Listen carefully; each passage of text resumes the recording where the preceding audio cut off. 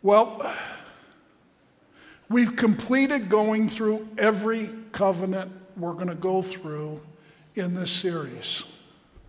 And I feel the pressure on because the two guys that preached the last 2 weeks, they're like black belt preachers. And now I got to follow them. But what we want to do in the next few weeks now is wrap up the details of these covenants and put them in the context so we can understand just the whole big picture of it.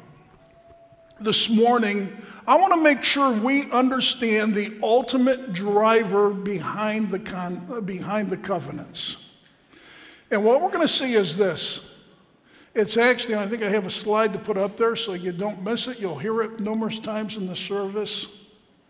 It's God's tenacious, faithful, radical love that is the driver of the covenants. Now, we put this series in the context of the big story of the Bible. And we've been learning, through the covenants that this really gives structure to the Bible. This helps us understand the big picture of the Bible. It helps us see the major thoroughfares through which the Scripture goes. It's the backbone of Scripture, but you could come away with this series thinking that's all it is. But the covenants are so much more than that. They are really an expression of God's love for His people. And my hope is that you don't come away from this series feeling, now I know the storyline of the Bible. Or you could even feel like this is a legal commitment that God has made, He's got to carry through. We need to understand, while covenants are legal and they are binding, that the covenants we studied really in Scripture are driven by love. There's two key words we've mentioned in this series that go along with the word covenant. Loving kindness and faithfulness.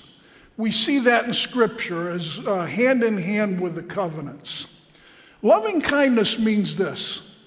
It's God's deep-rooted desire in the core of His being to pursue and bless those He's in covenant relationship with. That's what loving kindness basically means.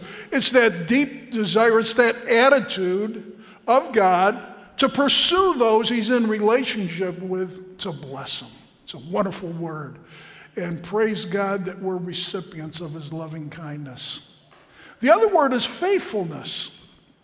That talks about the unending nature of His loving kindness. The fact that it never comes to an end. It's that idea that till death do us part. It's that part of the covenant that's supposed to give us confidence that God will never leave us or forsake us. There's other words in Scripture that are synonyms with this. Words like kindness and mercy and peace, steadfast, loyalty, and friend. But the two major ones are the fact of God's faithfulness and His loving kindness. We're going to do a message in a few weeks that focuses solely on His loving kindness. Pastor Josh is going to do that. I'm going to this morning focus more on His faithfulness, which is deeply connected to His loving kindness. And I want you to know up front, this message should be an encouragement to three different kinds of people. First of all, if you're a person who has maybe in your childhood been neglected, or maybe even as an adult you've been abandoned by someone who was special to you, that often leaves people with the feelings that they're unloved or that they're even unlovable. If you're one of those this morning that's here, you need to know this message is for you. There's others who somehow got tripped up and they've been involved in some very deep and maybe even gross kind of sins. And they kind of feel like they're not worthy of God's love. How could God love somebody like me? How could somebody else love somebody if they knew who I really was and what I really did? Some people like that even feel like they maybe have lost their salvation because they've went a step too far. If that's where you're at today, this message is for you. And then there's even some of those who are the very sensitive, conscious kind of people.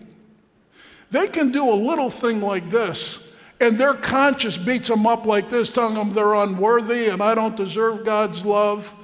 If that's who you are, today's message is for you.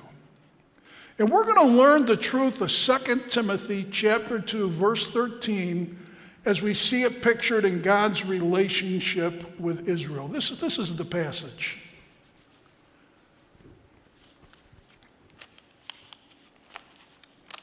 Whoop, excuse me. When we move things, my eyes don't go that far back, so I got to look at my notes on these scripture verses. If we are faithless, He remains faithful. Why? Because He can't deny Himself. That's the kind of God we have.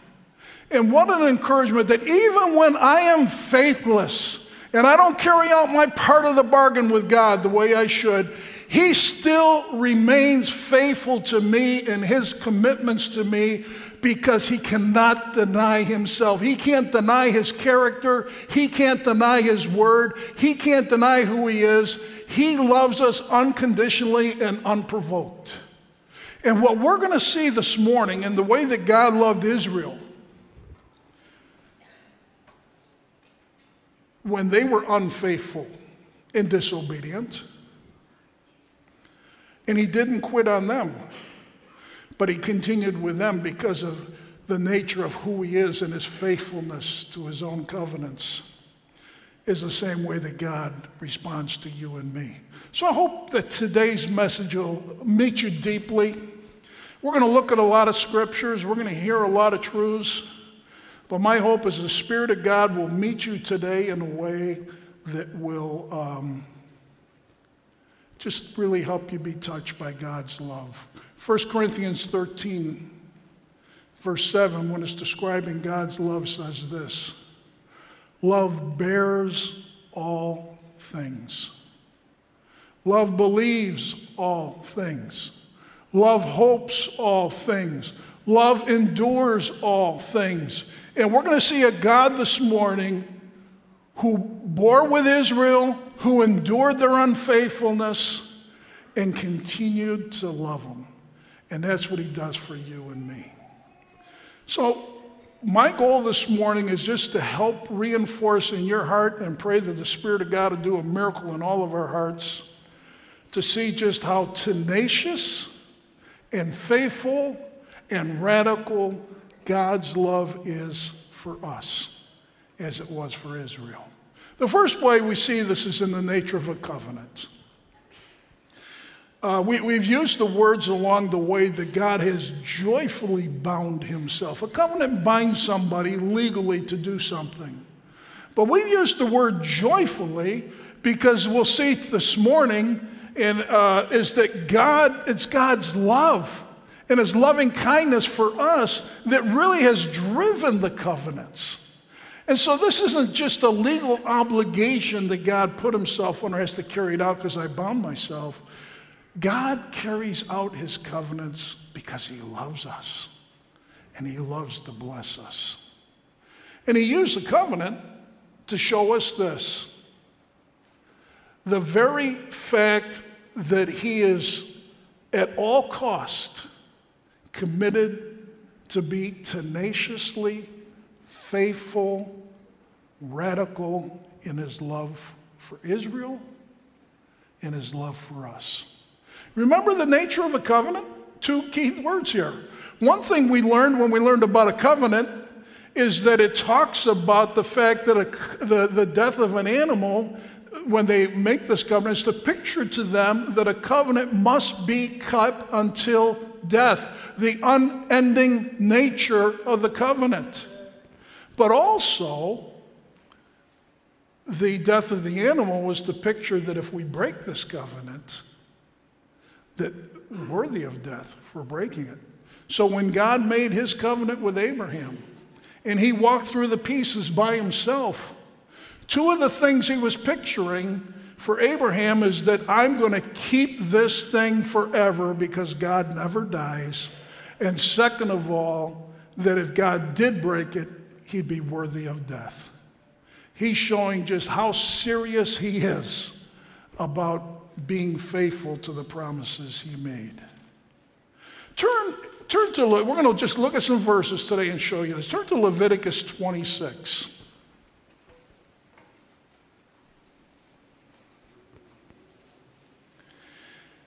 If you've been following us in the series, remember Leviticus 26 is one of the key chapters in the Old Testament we need to understand if we want to understand the story of the Bible. And that's when God told Israel, if you obey me, I'll bless you. If you disobey me, I'll curse you. But if you repent, I'll restore you to blessing. And in verse 42, this is what God says he'll do if they repent. I'm in Leviticus 26, verse 42. So this is what happens when Israel repents. Then I will remember my covenant with Jacob, and I will remember also my covenant with Isaac and my covenant with Abraham. This is the Abrahamic covenant he's talking about that was reaffirmed with Isaac and Jacob. And I also will remember the land.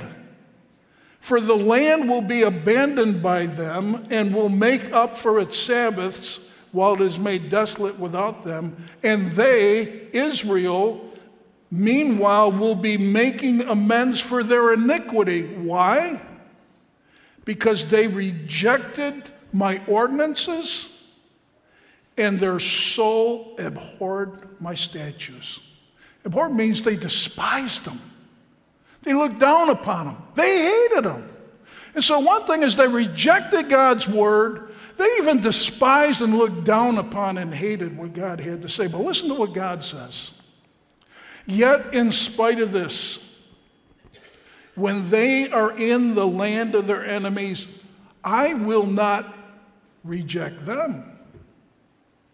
Nor will I so abhor them as to destroy them, breaking my covenant with them, for I am the Lord their God. Did you catch what God said? You're going to reject me? You're going to reject my word? You're going to hate my word. You're going to look down upon it. But when you're in this land being disciplined for what you did, making amends for your sins, I'm not going to reject you. And I'm not going to look down and despise you, because if I did, I'd break my covenant. And he goes on to say this, for I am the Lord their God. That's 2 Timothy 2:13, isn't it? They're faithless, but I'm going to remain faithful because I can't deny myself. And God says, I'm not going to break my covenant with them because I'm the Lord their God. And so just like a parent, when they have to spank their children because they've been out of line, God is going to spank Israel, but God's not going to break the relationship off. We don't spank our kids to correct them and then say, we're done with you, we're casting you out, but rather like a loving parent, God continues to love Israel in spite of their rejection of him. It's a beautiful picture of God's tenacious faithfulness in spite of their disobedience. Turn to Deuteronomy chapter 7.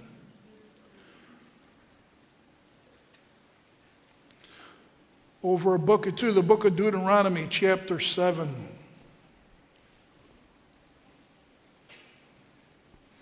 This is 40 years later. They're on the edge of entering into the land of Israel. God has been reviewing their history for them. And this is what he says in Deuteronomy 7, verse 6. For you are a holy people to the Lord your God. The Lord your God has chosen you to be a people for his own possession. Out of all the peoples who are on the face of earth. Now that's, we know the Abrahamic and the Mosaic covenant were all about that. God choosing Israel to be his people.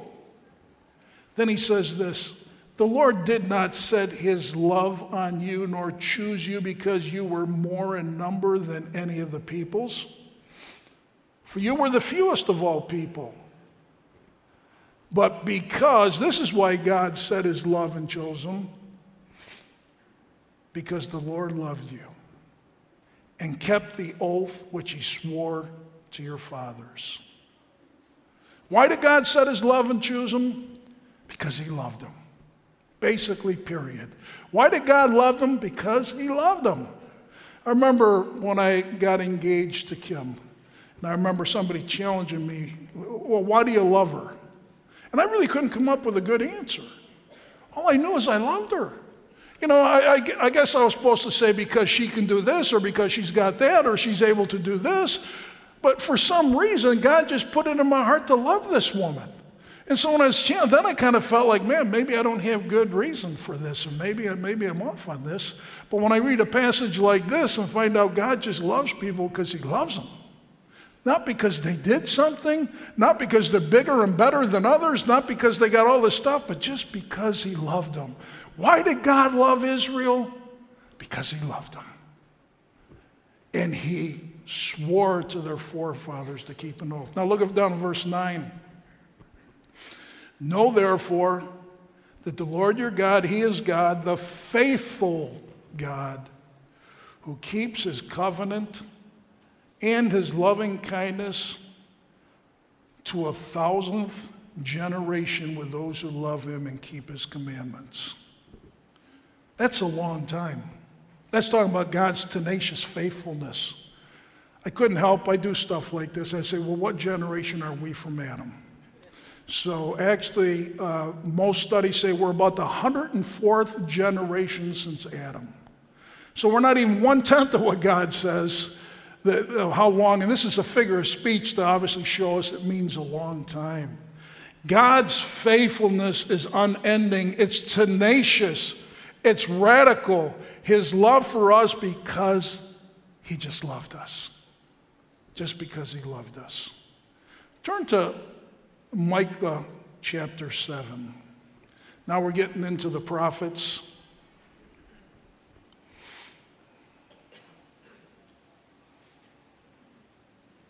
We're in Micah chapter 7. You probably had to look at your index how to get there.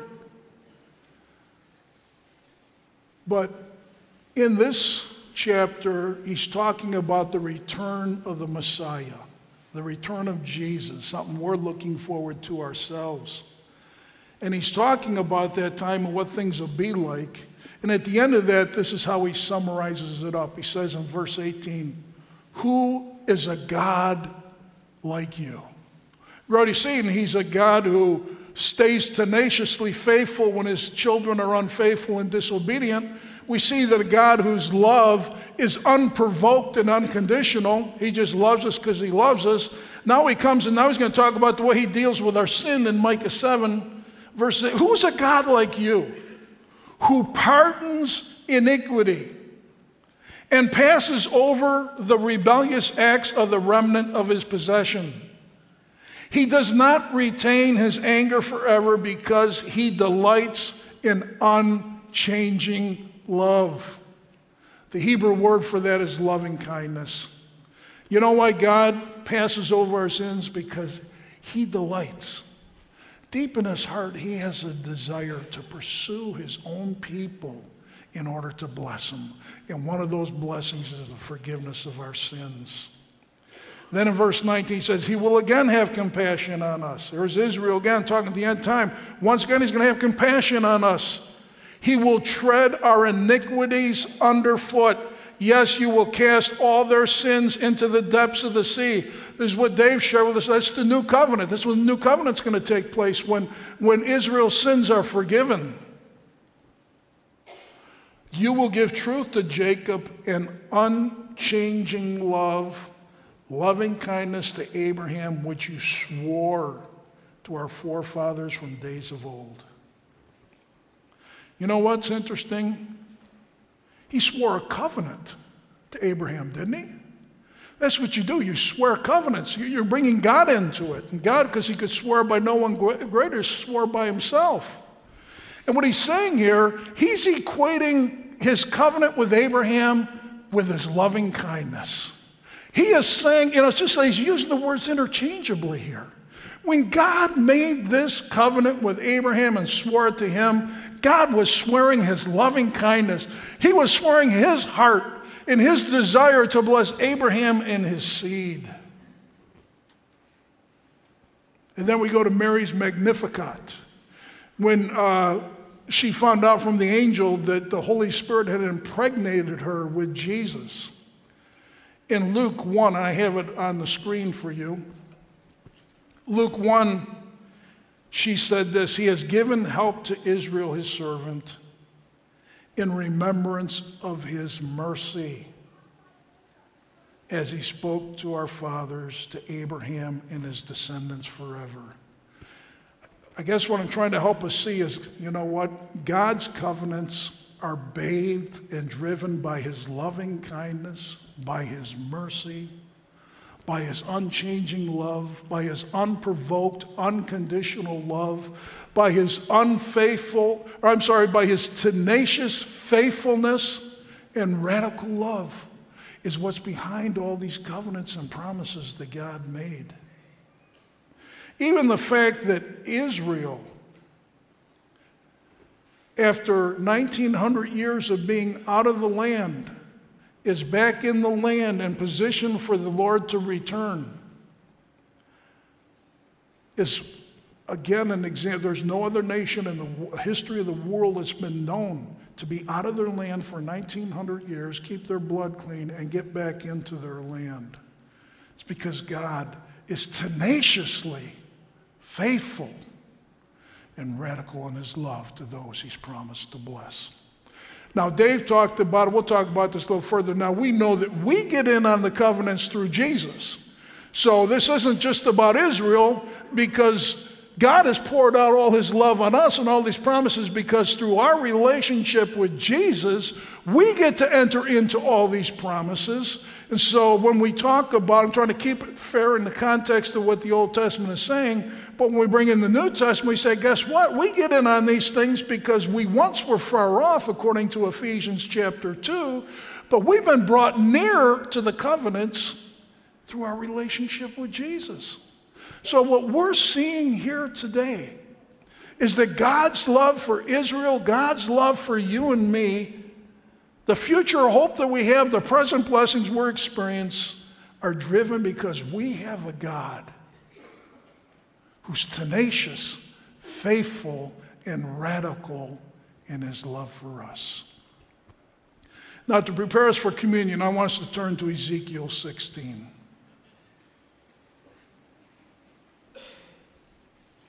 It's an amazing story of God's love for Israel. And again, brothers and sisters, it's his love for you and me too. It's a beautiful picture of 2 Timothy. Even though we're faithless, he remains faithful because he can't deny himself. Ezekiel 16 starts off with this, talks about the birth of the nation of Judah, the southern kingdom. And he's using this picture here of birth to communicate the relationship. He says, when you were born, there was nobody there to cut your cord. There was nobody who even wanted to wash the blood off. This is a newborn baby, he's saying. When you were first birthed as a nation, nobody was there to cut your cord. Nobody washed the blood off of you. Nobody salted your body to prepare you. Nobody wrapped you in clothing to swaddle you. Matter of fact, they abandoned you and threw you out in the field. So here's a nation that was abandoned and unloved. And then God says this in verse 8. Matter of fact, by the way, when they were abandoned in the field as a newborn baby, God said he passed by them in the field, and I said, live. And they lived because they were left to die out there by themselves. But God walked by and said, live. So they lived. And now in verse 8, he says this. Then I passed by you and saw you, and behold, you were at the time for love. The nation had grown up now to a point where they're ready to be loved. So I spread my skirt over you and covered your nakedness. Now for those who know the book of Ruth and know the customs of the Jewish, that's the way of saying, I'm getting betrothed to you. I'm getting engaged. I want to marry you. I'm going to cover your nakedness, and I'm going to become your protection. We're going to come into a relationship. That's the way of saying that. And I also swore to you and entered into a covenant with you so that you became mine, declares the Lord. The Lord married Judah. They became his. And then you go down to verse 13. Thus you were adorned with gold and silver, and your dress was of fine linen, silk, and embroidered cloth. You ate fine flour, honey, and oil, so that you were exceedingly beautiful and advanced to royalty. Then your fame went forth among the nations on account of your beauty, for it was perfect because of my splendor which I bestowed on you. I hope you read this week and see God's the one that clothed them. God gave them their food. God gave them jewelry. And what they're saying here is that as a nation, they grew to a place under God's amazing, tenacious, radical, faithful love, to a place that they became so beautiful that they became famous among all the nations. Look at these people. Look at what God's done with them. Because of God's splendor. But this is what they did. They played the harlot on God. Look it down in verse 15, the very next verse. But you trusted in your beauty and played the harlot because of your fame. And you poured out your harlotries on every passerby who might be willing. Look it down in verse 32. All these verses will be in Ezekiel 16. It's all one story. You adulterous wife. Here he is taking those who he went into a covenant relationship, says, you're an adulterous wife who takes strangers instead of her husband. Men give gifts to all harlots, but you give your gifts to all your lovers to bribe them to come to you from every direction. He's saying you're worse than a harlot. You know what a harlot does? They get paid to do their business. What you're doing, and as you read it, you're going to take the very things that God gave them, they took to pay to those to come to them to go into relationship with them. Look down at verse 46. Now your older sister is Samaria. Samaria was the capital of the northern kingdom Israel. At that time, they were divided into two nations. Israel, by the way, went into God's discipline in Assyria at this time and had been judged by God for their sins. And he said, now your older sister Samaria, who lives north of you with her daughters, and your younger sister who lives south of you is Sodom with her. Now we know who Sodom was. Yet you have not merely walked in their ways or done according to their abominations, but as if that was too little, you acted more corruptly in all your conduct than they. Verse 51. Furthermore, Samaria did not commit half of your sins, for you've multiplied your abominations more than they. Thus, you have made your sisters appear righteous by all your abominations. Now, you get in the picture, Judah, compared to Sodom and Israel, made those two cities, countries look righteous because of the depths of the sin and immorality and harlotry and unfaithfulness of what Israel went into. So God gave them into the hand of their lovers. We know that because just like the Mosaic covenant, God said, when you do this, you're going to be judged. So we look down at verse 37 of Ezekiel 16. Therefore, behold, I will gather all your lovers with whom you took pleasure, even all those whom you loved and all those whom you hated. So I will gather them against you from every direction and expose your nakedness to them, that they may see all your nakedness. Thus I will judge you like a woman who commits adultery or sheds blood are judged. and I will bring on you the blood of the wrath and jealousy. I will also give you into the hands of your lovers, and they will tear down your shrines, demolish your high places, strip you of your clothing, take away your jewels, and will leave you naked and bare. The adultery that Judah committed was giving their affections and their love and their whole life to another God. And what he's saying here is that these very nations are going to tear all these things down. Reminds me of the book of Hosea, when God told Hosea to go love and marry a harlot. He says, because my people Israel are just like that. But I love what Hosea says. What was God feeling when he was doing this? It's almost like he's an angry parent, but that's not it at all. It's like many of you parents and many of us, when we had to discipline our kids, that was a painful thing to have to do it. This is what God said in the midst of this in Hosea 11. My heart is turned over within me. All my compassions are kindled.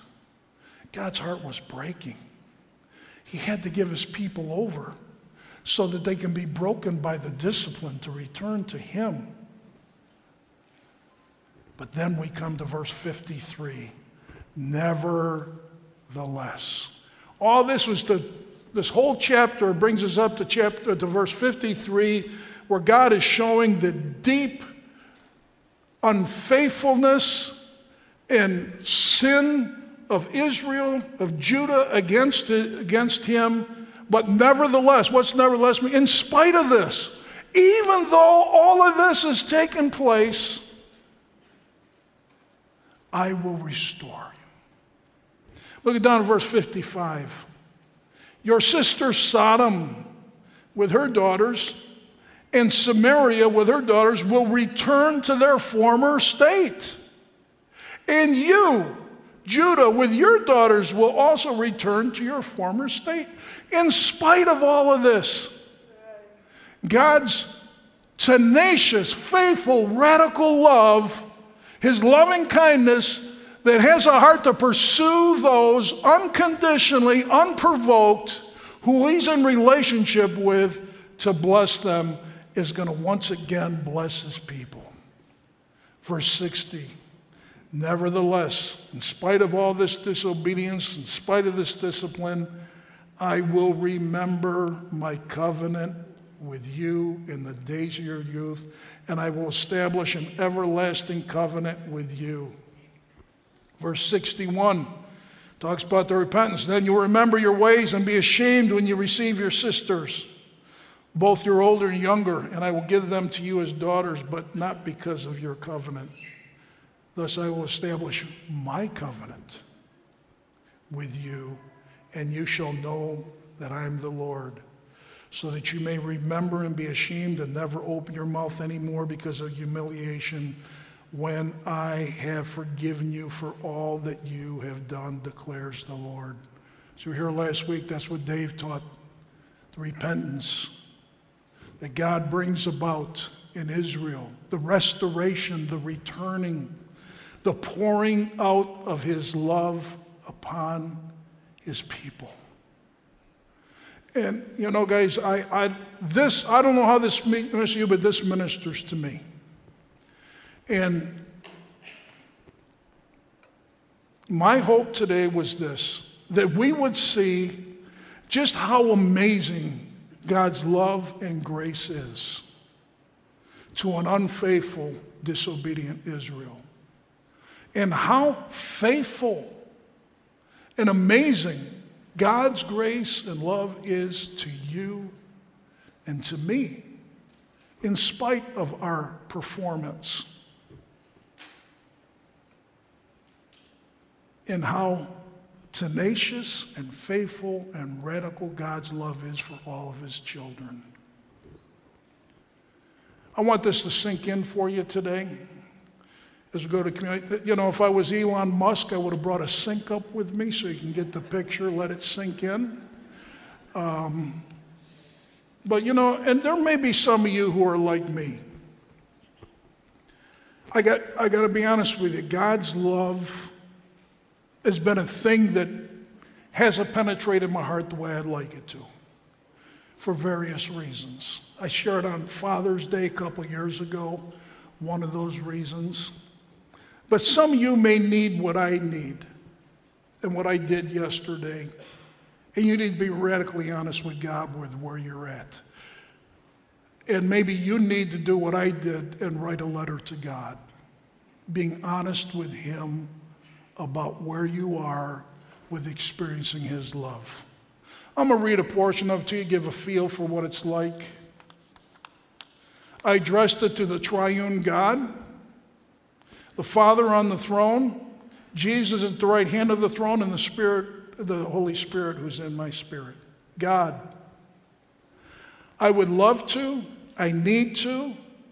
It would bring you glory and bless others if I experience your love for me by means of your Spirit as described in Ephesians 3, so as to be filled up with all the fullness of God. I also want to experience more of what John speaks about, where you reveal more of yourself and more your Father's presence is in my life as I love you more. Mostly, I want to walk out of the confidence of John 15, where Jesus said that the same way the Father loved Jesus is the same way that Jesus loves us. You got to let that one sink in. The way that God the Father loved Jesus is the way that Jesus loves you and me. That is big. That is deep. But Lord, right now, this is where I stand. I believe I could teach a good lesson on God's love. I can study it, organize it, and categorize it from the Bible. I can divine the heart of love and quote verses from memory about your love, but very little of your love has moved from my mind to my heart so as to make a practical difference in my life, both in the way I think and the way I feel. I think this is for 4 reasons. I'll spare you the 4 reasons. They're pretty intimate, but I got to encourage, none of them would cause me to lose my job. So you think, wait a minute, what did Pat do? I wouldn't lose my ministry because of any of them, but they're things that are deeply, intimately true where I struggle with God's love and the reasons why I believe it's the case. And then I say this, because of these 4 things, I believe as a survival mode, my heart has grown cold and hard to your love. So I just put down my head and keep plugging away, trusting in your sovereignty and your grace rather than in your love for me, hoping someday to hear from you the words, well done, thou good and faithful servant. Where I go from here, I'm not totally sure. But I'm beginning with this letter where I'm seeking to be totally honest before you, Lord, and others whom you would have me share this with, as a starting point for your Spirit to meet me, speak to me, and work in my heart. I also plan to not only study about your love, but meditate more on your love towards me. I certainly will be praying the prayer of Ephesians 3 and trusting that the Holy Spirit supernaturally does something within me that allows me to comprehend your love, which goes beyond knowledge, in a way that fills me up to all the fullness of God. Finally, I want to have more conversations with my friend Kevin about this and hope he can mentor me in this area. With love, which I know and admit is imperfect, your child, Pat Peglow. Some of you may need to more than just let today's message sink in. Some of you need to be honest with God, say, you know what? We are so busy trying to love God better that we lose sight of how deeply God loves us. And we love him because he first loved us. You want to love God better?